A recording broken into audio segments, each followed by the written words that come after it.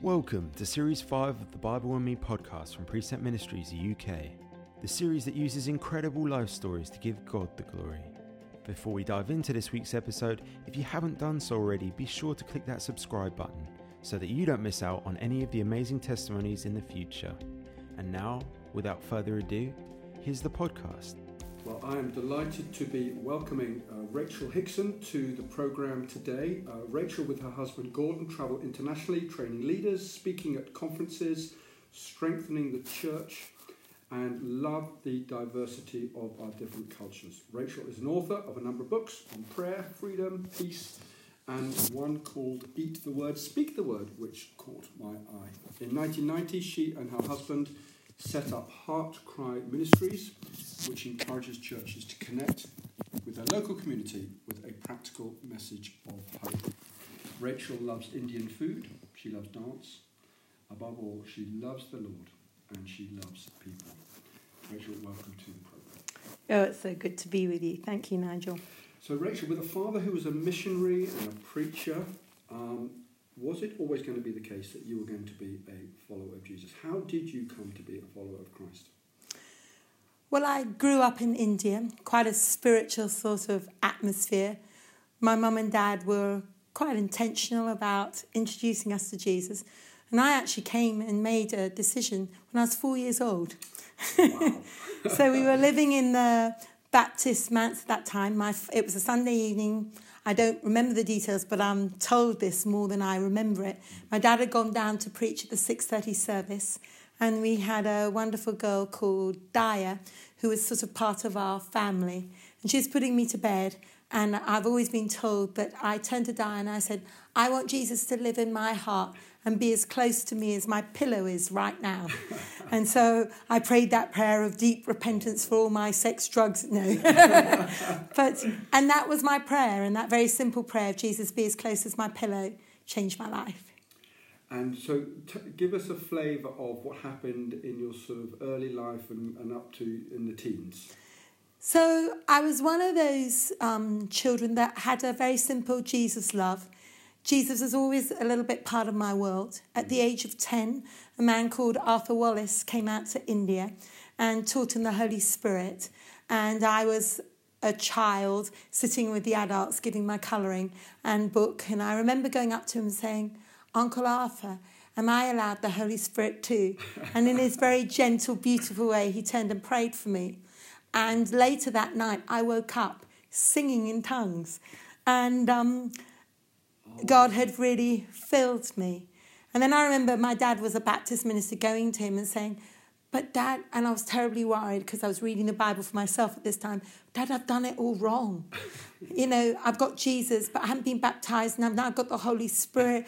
What do I do? And I remember him talking to me about the house of Cornelius and saying it was all right. But he wasn't allowed to baptise me in the church because I wasn't 14. So he took me down to Juhu Beach and baptised me on the beach. Age 10? Age 10, yeah. I recognise that. I was confirmed. Well, I was baptised as a boy and then confirmed at 14 because that was the thing to do at school. Yeah. So I recognise sort of that age at 14. Yeah. And so that was a very precious time for me. And I then went on into my teen years. And that's obviously you begin to explore a little bit. I got bullied a bit for being a Jesus person. The atmosphere in which I wasn't very pro the things of the Holy Spirit. And to me, I was very childlike, innocent, and that had been my world. And so when people began to sort of criticise and think, I just went very quiet. So whereas before I was quite bubbly, everything got a little bit more internalised, just quiet. So I became a private Christian, hid in the library a bit, did a lot of work. And then finally it was when I was 17, back in the UK, I was up in the Dales Bible Week in, summer camps. And it was one of those moments where I just felt God say, if you give me your life, I can use you. And I just remember standing very definitely and saying, God, if you have me, I'll be yours. And so, beautiful. Yes, there was always a part of me that was Jesus given. But I got a little bit worried when I began to realise it could cause issues. And so I made it a bit secretive. Now, you, after boarding school, you read science at university. Yeah. I failed my physics with a grade E at O-level, so I'm in great admiration of anyone that does science. And you met Gordon. Yes. Your husband of, is it 40 years now? 39, so we're nearly there.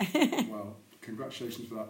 And in 1984, you were called to leave your jobs to serve God in Africa. In October of that year, you attended a Reinhard Bonke crusade, during which your call was confirmed. And I just want to ask you 2 or 3 questions around that period. Yeah. Really. How did you get to go to Africa, and how was your sort of call confirmed? First question. Second question, what was it like being a Reinhard Bonke crusade? And there may be people listening to this that don't know about who he was or what he did. And the next question would be, I'm aware that something quite important or something very difficult happened the day after this conference. So Gordon and I were, I was a clinical biochemist working in St Bartholomew's Hospital. Gordon had just left the army and had set up his own business and was working in London. So we were both sort of professional people pioneering in London. And we picked up a book, and it was called Plundering Hell to Populate Heaven. And it was sort of our holiday reading, and it was by this man called Reinhard Bonke. I'd never heard of him, and he was like the Billy Graham of Africa. He sort of preached to these huge crowds. And as I read the story, because although I've always loved the Bible, read it all, and, you know, loved the healings, miracles, stories, Acts, it was like reading a present-day book of Acts. You know, he had prayed over the blind, and 8 blind people were authenticated, and there were sort of these, in those days, a bit dismal videos, but you could see people were being really touched. And so my curiosity was aroused. So we sort of said, well, why don't we take 6 weeks off work and just go see? And so that's what we did. Went to volunteer in Harare, Zimbabwe, 1984, and we turned up there. What was the Reinhard Bonke crusade? I discovered 2 things: the power of prayer. Because behind the front room, they had what they call the generator room. And they had about 800 to 1,000 people in this tent who just prayed for God to break through, for his presence to come, to pray for healings. Often we would be there, someone would read a scripture. I always remember one night when someone came in and said, God's given me the scripture from Malachi, and the lame will leap like calves of the store. And we spent maybe 2 hours just praying, God, touch every leg, touch every spine, just do something. When we walked out of that tent at the time of the altar call, we'd sort of stand round the periphery of the crowd and just pray that then God would birth what we had been praying. Suddenly Reinhard, who was on the platform, just stopped and he said, and we had a special area where we'd keep people who were crippled in that so they wouldn't get crushed. It was sort of roped off. He said, I want the special area to my right-hand side. Those who've been in the prayer tent, I mean, he had no idea what we've been praying. Would you come down to the special area and just begin to pray? Because I believe that God wants the lame to leap tonight. And suddenly, here I was, having prayed, and within 2 hours, seeing it done, and that shifted something in me. And so the sort of curiosity that said, God, that started at 17, God, if you can use me, have me. Now we're married, we're quite professional, we're doing well, but we've got a hunger for more of God. Suddenly we get there and we think, this is actually happening. I'm touching it. I actually saw that. And so we went down and stood, and I will never forget to this day, 25 people in all various shapes of quite hideous deformities, people horribly crippled because of where they've been. And literally, the thing I will never forget was not so much the walking, was the bones cracking. I heard the sound of as literally the Holy Spirit was recrafting bones and things, and people got up and walked. And it changes your life. And I watched something that day and I thought, I'll give my life for this. And so both Gordon and I just thought, if God can use this, we're happy to go home, sell everything and come. And literally the next day, we got run over by a 7-ton army truck when we were ministering first aid outside the home where we were staying. So let me just stop you there. So you had gone out for 6 weeks. Yeah. You'd seen prayer happening. Yeah. Reinhard, and he's German, wasn't he? Yeah, he's German evangelist. German evangelist, okay. He'd been in South Africa for a while, and then he was beginning, his motto was, Africa will be saved from Cape Town to Cairo. And then you see prayers being answered very directly. Yeah. In a supernatural, incredible way. You then decide this is actually what we want to give our lives to. Yeah. And as you say, the very next day. Yeah. What, somebody was ill? Or? Well, we were living in a house, and so we were it was about 10:30 at night. We were going to bed, and we heard this massive crash outside at the traffic intersection of the home. Yeah. So they came knocking on the gates and said, "Come help us." So as we went out to help the people who'd been injured at the traffic lights, a drunk driver in a military truck came down the hill through the lights and ran us over. 40 miles an hour in a military truck. So, and I was just in the road. You weren't killed, really? Oh, yeah. Absolute miracle. The funny thing was, as that truck hit me, my head is, save your knees, save your knees. So I'm literally putting my hands on the hood of the front of the truck, lifting myself up, and the truck just went tuk, tuk, tuk, tuk, tuk. So I broke my leg, 2 compound fractures, 5 fractures up here, and 3 in this one. So everything pretty well from my hips down was pretty shattered and didn't look great. And what happened then? I mean... Well, bless their hearts, and people came out. I always remember this wonderful guy who had a Volvo, the E-flat thing. They got some planks of wood, put me on and took me to the hospital, Paternity Hospital. And they began to set me straight. Looked okay. And then the next morning I woke up and my memory was, I'm going to be sick. And I thought, oh goodness, and this poor nurse, and I just projectile vomited everywhere. And then I went out, and apparently what could cause that was something called multi-fat embolisms. And the emboli, the fat tissue from the bones, had got into my bloodstream, into my brain stem. And so it's like pulmonary embolism, coronary embolism. So, I mean, your brain could have given up, your heart could have given up at any stage. Everything. It was so my brainstem was completely blocked by this tissue. So I was minimal brain activity, in and out flatlining for 5 days. Oh, my goodness, really? So out for 4 or 5 days, really just completely out of it? Yeah.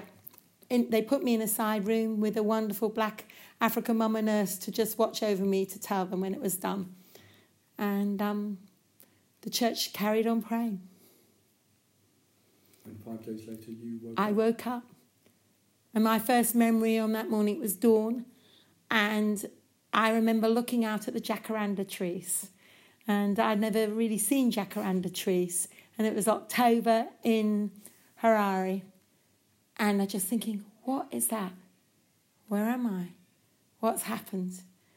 And the steer black nurse just got out that chair, screamed, and hit the doors running, because she was there to watch me die, not wake up. I mean, that really is... I mean, what strikes me is you've just seen God move in an extraordinary way, and you just literally committed your life to him. Yeah. You made a resolution, right, we're going to go home, we're going to celebrate, we're going to commit ourselves, and then that happens. Yeah. I mean... It's interesting, isn't it? You think of some biblical examples. Think of Abraham, particularly, who's called out of the Chaldees, and he gets to the land of Canaan. Yeah. And he set out, we know from Acts, he set out not knowing where he was going. Yeah. And he journeys by faith, he gets into the land of Canaan, and God confirms to him that he's in the place where God wants him to be. Yeah. And then we know in Genesis chapter 12, verse 10, now there was a great famine in the land. Well, how does that work? He's called, he's in the place God wants him to be, and yet there's a great famine. Yeah. You know? But I think God calls you, and I think in some senses that opposition is a compliment. Because if God wants you, the devil doesn't. Because it's now, you've made him scared. And so as you step to the front line, it's a bit, the other one I think of is Luke 3 and Luke 4. Because Jesus comes down to the Jordan. He stands, gets baptized. Holy Spirit descends. God the Father speaks over him and said, wow, Jesus, you are my son in whom I am well pleased. Luke 4, and Jesus was led of the Holy Spirit into a garden, into a wilderness. And so often, to be tempted by the devil. And what's the first thing the devil says? If you are the Son of God. Had a major encounter. Can you imagine that encounter after 30 years? Daddy, his heavenly Father, this is my son. You know, the Joseph, earthly father, suddenly is dimming, and the heavenly Father coming into perspective. Wow, such a significant, like for us, that night, people being here, it was like that, wow, this is my daddy, this is my God. Yeah. Such a heaven open. Yeah. This is what he's able to do. Wow. See that. And then the next minute, it's like slap. You think you've got life, I can kill. And it's like in the very place where God says, this is my son, the devil loves to come and say, if you are. So you think you're going to live, I'm going to kill you. And we have to wrestle it. The story of Job, you know. Yeah. Job walking as a righteous man. Mm-hmm. And then God says, well, yes, you can, you know, have you considered my servant Job? Mm-hmm. And then all the things that happened to him, you know. Yeah. Goodness me. Now, there was clearly a period of recovery from that horrific accident, I guess, a period of time where your body needed to heal. It's about the incredible thing was that my brain was instantly healed, but my legs weren't. And so to learn to walk again was about 4 years. About 18 months of that was in a wheelchair, and then slowly progressing. But we did return to the mission field, even though I was still not totally done. I mean, you went on to serve in his team, Reinhard Bonker's team of Christ for All Nations as crusade directors. Yeah. Can you give us a sort of taste of what one of these crusades was like? I mean, you mentioned the one out in Zimbabwe, but just a flavour, maybe a couple of countries or the numbers of people, maybe. Yeah. Well, it's sort of like Glastonbury maxed. I mean, so what are you doing? You go in there and you organise everything from the permits, the platform, electricity, loos, transport. So a lot of stuff doesn't look very glamorous. You're just doing plain, basic. Gordon being in the army. Gordon Army, had it nailed, you know, and loved all the challenges because you've also got in Africa with all the different complexities of getting equipment. So, drilling power holes. I mean, we used things from fields to tents to all sorts of stuff. And so there's all the very, very practical stuff of that logistics. It's not going to happen. Yeah, exactly. Yeah. So it's just sheer hard work, blood, sweat, tears.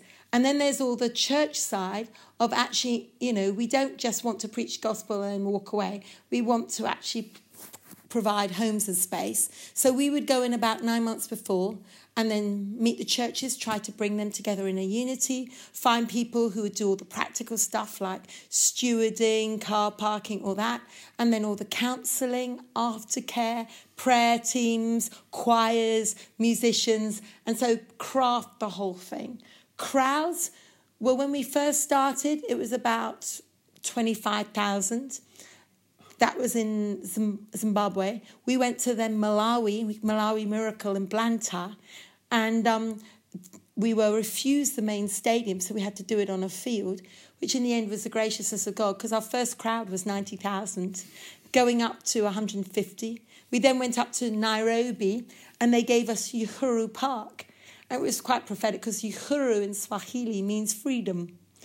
And so we went there, 200,000 people turned up. And then President Moi turned up with his entourage to see what was happening in his nation. And we had no chairs. And so we had to panic and go across to the Pan Pacific Hotel and say, please. And we had all sorts of incredible encounters for miracles, favour, and just the hunger of God. Really? We went to Malaysia. We went to Philippines, Luneta Park, where Cardinal Sin, and that actually was his name. No. Yeah, Cardinal Sin. Oh, no. Dedicated Luneta Park to Mary. Yeah. And 6 weeks later, we did a crusade there, and we dedicated to Jesus and saw his power just flow through. So 200,000. I don't know what Wembley Stadium seats. got no idea. Maybe it's 50 or 60,000. Yeah, something like that. So, yeah. I mean, those are huge crowds. Huge crowds. Would this be a 1 day, a 2 day, a 3 day thing? Or usually 5 days. 5 days. Towards the end. In the early days, 7 to 10 days. Often we'd pray and just get a spiritual climate of the atmosphere, because sometimes you needed to just start people on a journey. And then we'd always have a night that we called Holy Spirit Night, where we'd ask for them to be filled with the Holy Spirit. We also would have a special needs area. And often this was used for helping people get free of witchcraft, fetishes, and sort of African tribal stuff. I remember one of my early memories was a 40-year-old man who was deaf and dumb, and his mother brought him, never spoken in his life. And I and an African pastor were praying, and I just said, there's something around his waist that's tied him. And I hadn't realised, but in this certain tribe, they took the skin of a snake and tied it, and they had dedicated the life of their first god to the snake god.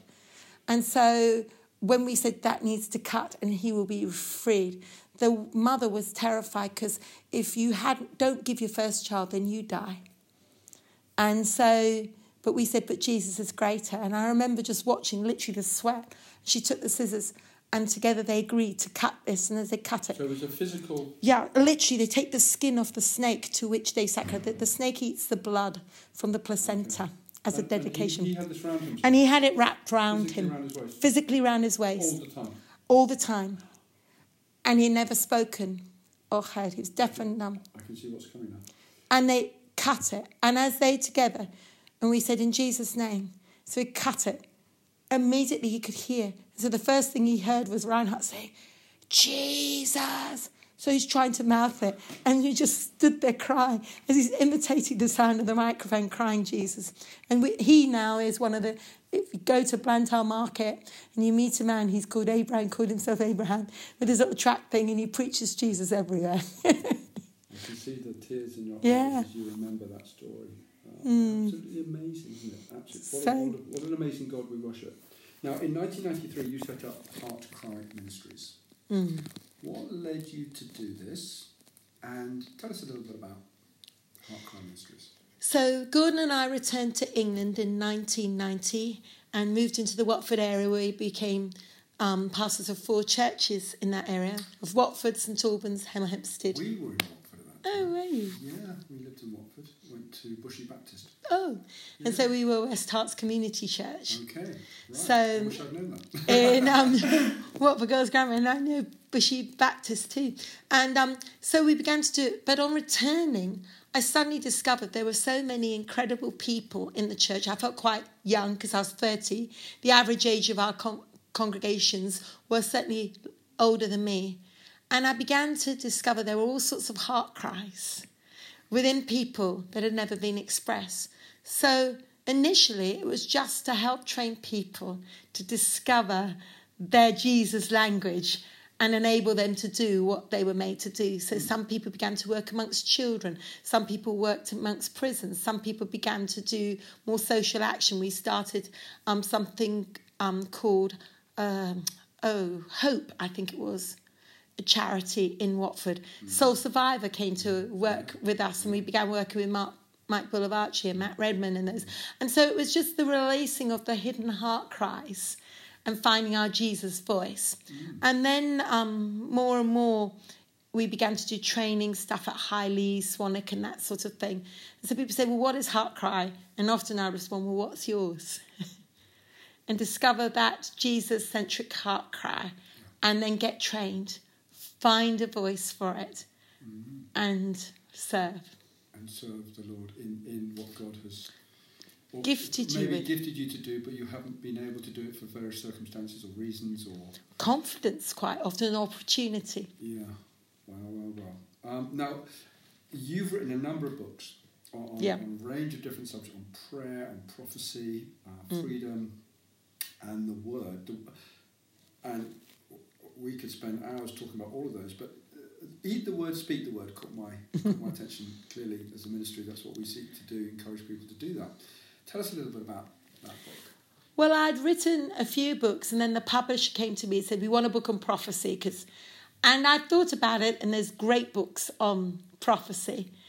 And then I just thought, and I said to them, but actually I'd love to do the word and spirit. I'd love to do actually how we eat, how that word gets in us. Because unless the word of God gets in us, then how can the word of the Lord flow through us? And so it is a book where I just train people for how to grip that word of God. I took, some of the simple ways of navigators of, clutch that word. We need to hear it. We need to read it. We need to study it. We need to memorize it. Quite often memorizing is like, oh, that was that old thing. But there's something very powerful of memorized scripture. They say, oh, I'm too old, I can't memorize. But I often say to people, well, just when you're reading a verse, it doesn't have to be every day, but maybe choose one verse during that week that just goes, da-da-da-da. It suddenly seems that it's got a highlight pen on it.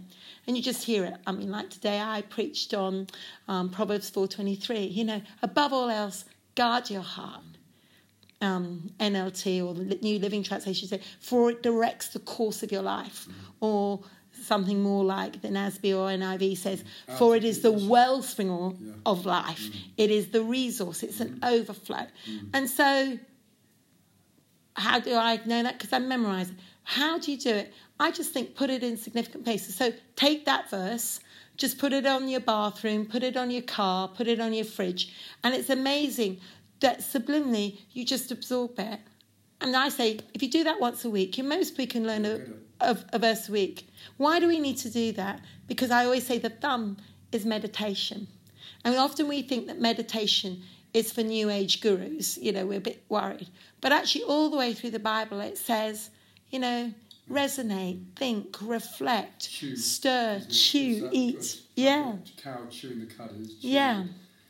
And speaking it out loud. Yeah. And so, people say, oh, the Bible's boring. I say, it's not. You just need to change the way you're doing it. Yeah. If you sat in the same chair, drinking the same cup of coffee at the same time every day, at the same time, you're right, it's boring. Maybe change your translation, change your chair, begin to listen to it. Because, some people say, oh, I've really struggled with the book of Hebrews. I say, well, don't read it, listen to it. And then suddenly it makes you curious, and then you can go back and read or study it. And, then we can grip it. But I think all the way through, meditation can go with hearing. Meditation can go with studying. Meditation can go with the memory. Meditation can go with the reading. I always say the meditation's that thumb. Then you can grip it. You can hold it. We are doing this interview at the Refill Conference in Scotland, and actually we're doing a series of studies, seminars called Gripping God's Word. Gripping God's Word. And, I think there are a lot of folks out there, as probably who struggle to read and study the Bible. Yeah. They struggle to memorise Scripture. One of the things that we've been taught is to... as you did, pick a verse and write it out and say it maybe 5-6 times in the morning, 5-6 times at lunchtime, 5-6 times in the evening, and after 2-3 days, chances are you've probably got it.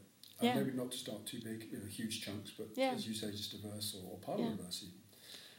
And as you say, the Holy Spirit can then take that at the appropriate time and bring it to your memory, and it can be very powerful. And sometimes it is for someone else. Because then you eat the word and then you speak it. And you could be in a cafe or something else and you say, sweetheart, I just really noticed that you look a bit stressed or whatever. But I really felt that Jesus would love to say to you, if you cast all your cares on him, he really cares for you. Yeah, just throw it. And suddenly that word is now not just a verse in the Bible, but it's become a word of encouragement, sustaining, help. So someone who maybe doesn't really know their full Jesus story yet, but they just look at you and think, oh, wow, yeah, God really does care for you. Don't carry it, give it away. Yeah. God says to you, gives you permission, cast, throw all your worries and fears, throw them my way, because I really care for you. If people wanted to get that book, how would they get hold of it? Is it still... if you go to my website, Heart Cry for Change, you can get it through the website. I think it's still through Amazon. Yeah. The publisher, Lion Hudson, I unfortunately has just gone through a change of publication house. So I'm not quite sure through which website, but definitely through Heart Cry for Change you can get it. Brilliant. Eat the Word, Speak the Word by Rachel here. So, and obviously as a ministry precept, we help people. So if you're here listening, well, you know what, I'd love to be able to study the Word as Rachel's talking about, then please contact us as well. We've got a wide range of resources to help you do just that. Now, simple question. Why is the Word of God important to you? I think as like I was telling my story, I've had quite a lot of stuff in life. I lived in a boarding school. I didn't have a lot of my mum and dad affirmation, caring, kindness. My boarding school was pretty stark, austere, critical environment. Was that in England? Or? No, it was in India. It was in India, yeah. So it was in India. So it was that real sort of old missions boarding school, quite hard. And I learned very early on, because we did Sowers League and all these sort of... There's a terrible competitive side of me, I have to admit. And so you got brownie points and won badges and things for doing memory verse because it was a missionary boarding school.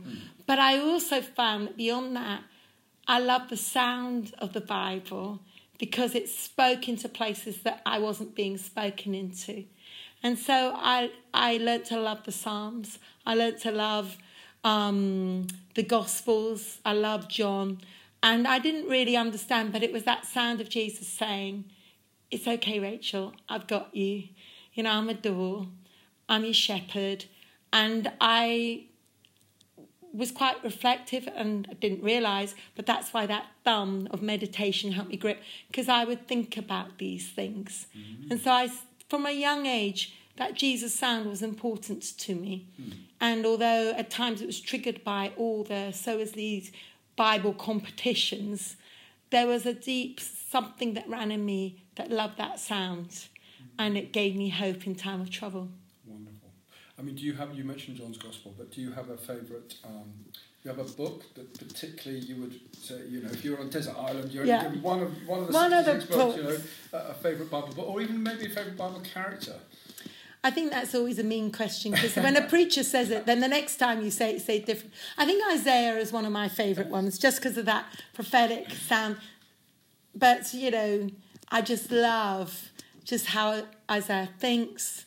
I love that sort of prophetic thing. I love his cry for a nation. You know, Isaiah 6, in the year that King Uzziah died. And you sort of then think, what was happening in the year King Uzziah died? And he suddenly realised it's so like so many of us, because King Uzziah had held so much together. But now he was dead, all hell was going to break loose. There were a whole lot of nations that were all about to get their revenge. You know, there was political mayhem that would cause economic. Israel being a very agricultural, you suddenly think, oh my word, life was just about to kick off. And Isaiah just says, I'm not going to look at all that, I'm going to look up. I saw God, and he's a big God, and he could save me. And so I just loved his perspective. I love that prophetic sound. So Isaiah would most probably be the one I'd want. Characters, again, I like Peter because it gives me an excuse to get it wrong, and I do. I like Deborah because I love a chick that can, you know, she's a model of a judge, a prophet, she is. Incredible she stood leader. Up when others didn't stand up. Yeah. And I love her mummy heart that says, you know, I stood up when village life had ceased, but I'm a mummy of my nation. So, yeah. Different. It's full of characters, isn't it, the Bible, that you can... And actually that speak to us maybe different seasons of our life. Yes, you know. I think that's true. That would be my excuse for picking a different one. And do you have a favourite Bible verse? I've had many over the years. I think one of the ones that I often come back to is the Song of Songs 2:10-14 of "Come on, see, the winter has passed." And I think just that beautiful thing of God just says, I can shut doors and open doors. The winter's past. Can you hear the new sounds? There's singing, etc. Come on, let me see your face. Let me hear your voice. Come on, come out of the rock, the hidden places. And what I love is his first cry is, let me see your face. Let me hear your voice. And then his response is, ooh, your voice is sweet and your face is lovely. He reverses it. And I so often say that intimacy with God is more than just being face to face. It's also speaking. Yeah. And any intimate relationship, we have to talk. And I think that, God does talk to us, and that's his word. And he does want us then to talk to him. And so that's prayer. What a privilege we have to speak to God in prayer, but what a privilege we have to speak to people with God's word. Wonderful, wonderful. Now, you mentioned prayer there. I'm guessing there'll be folks that would listen to this that maybe struggle to pray. How would you encourage someone, or what would you say to someone that may come to you and say, I know I should be praying, but I just struggle to pray. Can you give me some sort of top tips? Yeah. I think sometimes we sort of mystify prayer too much. Come back to the very simple thing of talk to God about the issue, and let then God talk to you about the issue. But don't moan at him constantly about it. Talk to God and just have that almost innocent childlike. I'm not a very complicated person in that sense. But then when you pray and it goes wrong, you feel God spoke to you, pray for so-and-so, and they get healed and they die. Yes. Those sorts of things. Yes. It's awkward because then you feel you've lost your integrity. Yes. And so God can't be wrong, so you must be wrong. But then yet in the essence of you think, but everything I know led me to that, so now I feel trapped. Those situations, I think, are hard and are always part of our journey in our relationship. I don't think I've met anyone who's can tick that box, myself included. And so how do we handle that? I mean, I go to, Hebrews 11, and where, the women prayed back husbands who died in faith, called them back into life. But then it also says in that passage in Hebrews that, some saw it from afar. And there's this strange thing of the kairos of God, the timings of God, which are eternal, and the chronos of our life, which is historical moment by moment. And the collision of that, of how that works. Maybe more simply put, the end is not the end until it is the end. And sometimes that end is not just on earth, it is in heaven. And so in Hebrews 11, it says it's, we see in part, we know in part. And it is that heavenly perspective that some die in faith, having not yet seen the promise, but they see it from afar. Which afar? From heaven.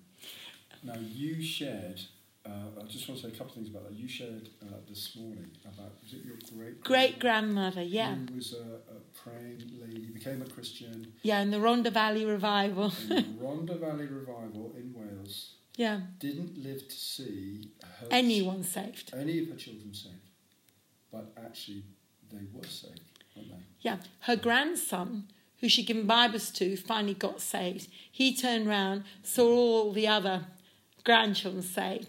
Then he saw his wife's family saved. Then all his children, all his grandchildren, and all his great-grandchildren, which makes her great-great-grandchildren. But she must have died thinking, I did it wrong. But I bet she sits and she saw it from afar. Yeah, there you go. And I think the other thing to say, because my husband, I was in the military, and that can be a dangerous place, and people do get killed. Yeah. People are Christians, they get killed. And you think, well, hang on, what's all that about? And actually, and we all go through difficult circumstances, and as you say, we do pray. My sister died age 54 of cancer. Yeah. And she had cancer for 5 years. She had 39 chemotherapies. Oh, I love her. And I remember just literally seeing her 2 days before she died. She didn't know she was going to die in 2 days' time, but God just gave us that opportunity to talk. And she asked me the question, she said, what do you think about what I've been through? It was like a holy moment. I didn't really know how to respond. So I said, her name's Caroline, but we call her Tots. I said, Tots, you know what? What you have done, what you have walked through these last 5 years with this wretched cancer has been incredible. You've fought it, you've done everything you possibly can. You've had all these chemotherapies. But I said, and I think this is, the Lord just gave me this to say to her, I said, but one day we're all going to die. Yeah. But death is not the end. Yeah. And I shared the gospel with her. Yeah. At the end of which she said, you know what, I believe that. I really believe that. And that gave, I thought, she believes in the Lord Jesus. She believes that there's life to death, life to come. And as you say, we don't understand it all. There are wonderful men of God who die, what you and I may say, well, they died too early. You know, they were doing so well. But actually, there is a hope that we have got, haven't we? And I know that's easy to say, but it's not always... And it's hard to live through. But then you often think of Jesus, he died at 33. And so, you know, it's those sorts of things. And it doesn't make it easier when you're carrying the loss. But I think sometimes it gives a bigger perspective. And actually, the place I've come to settle it, I write, in fact, I've written a book, I Love Prayer. And I can't remember if it's chapter 6 or 7, but I do the whole thing mostly better written and more theological, and explain of this whole thing of how do we process our integrity in prayer when it seems to go wrong.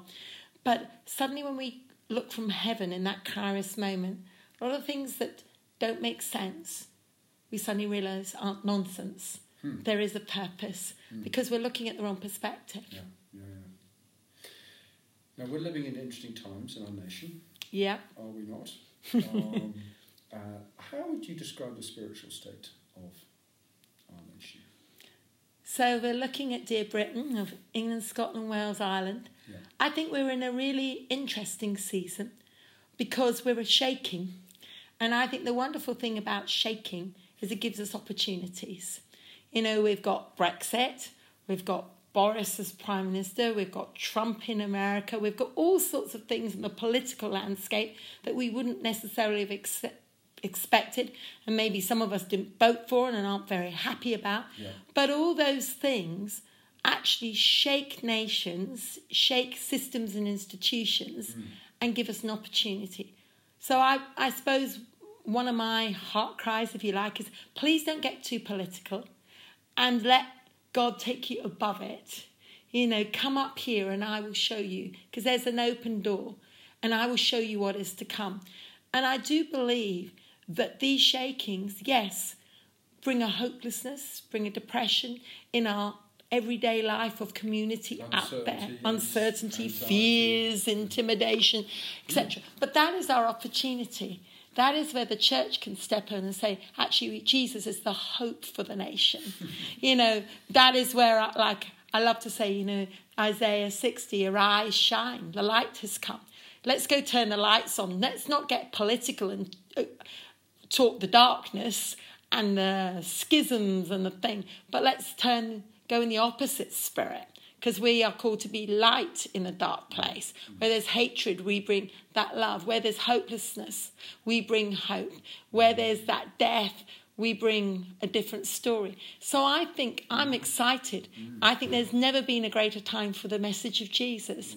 And I've really found that people have a genuine hunger and are surprised by the Bible, how relevant it is, and actually it makes sense. So there you go. If you're listening to this and you're in all sorts of political arguments with friends or neighbours, then rise above it and use it as an opportunity to talk about Jesus. One last question before we close. What is next for Mr. and Mrs. Hickson? You've got 2 children, you've got 6 grandchildren. I haven't met a single grandparent that hasn't said it's wonderful. My eldest son got married 10 months ago. Yes. I'm not allowed to mention to them about grandkids because my wife has banned me from mentioning it, so I'm hoping they're not listening to this. But what's next for you? Because we know there's no retirement in the kingdom. I don't really know. It's been an interesting time. My husband has had a real heart to reach out to the Muslims that live in our community, unveiling Jesus to veiled people, and start the stories and journeys of so many who are God-fearing, God-knowing, but not Father understanding. And so he's busy with that sort of thing. Gordon and I found ourselves in a wonderful position of being mum and dad, so that we've handed over local church responsibility. And so we're not the pastor or the leader of a church, but we've got great people who are leading churches, but we've sort of become like grandparents. You know, when the kids are all being sick and the washing's out of control and the diapers are a thing and we can't do it, we need help. And so we're finding ourselves in that beautiful situation of going in, training, mentoring.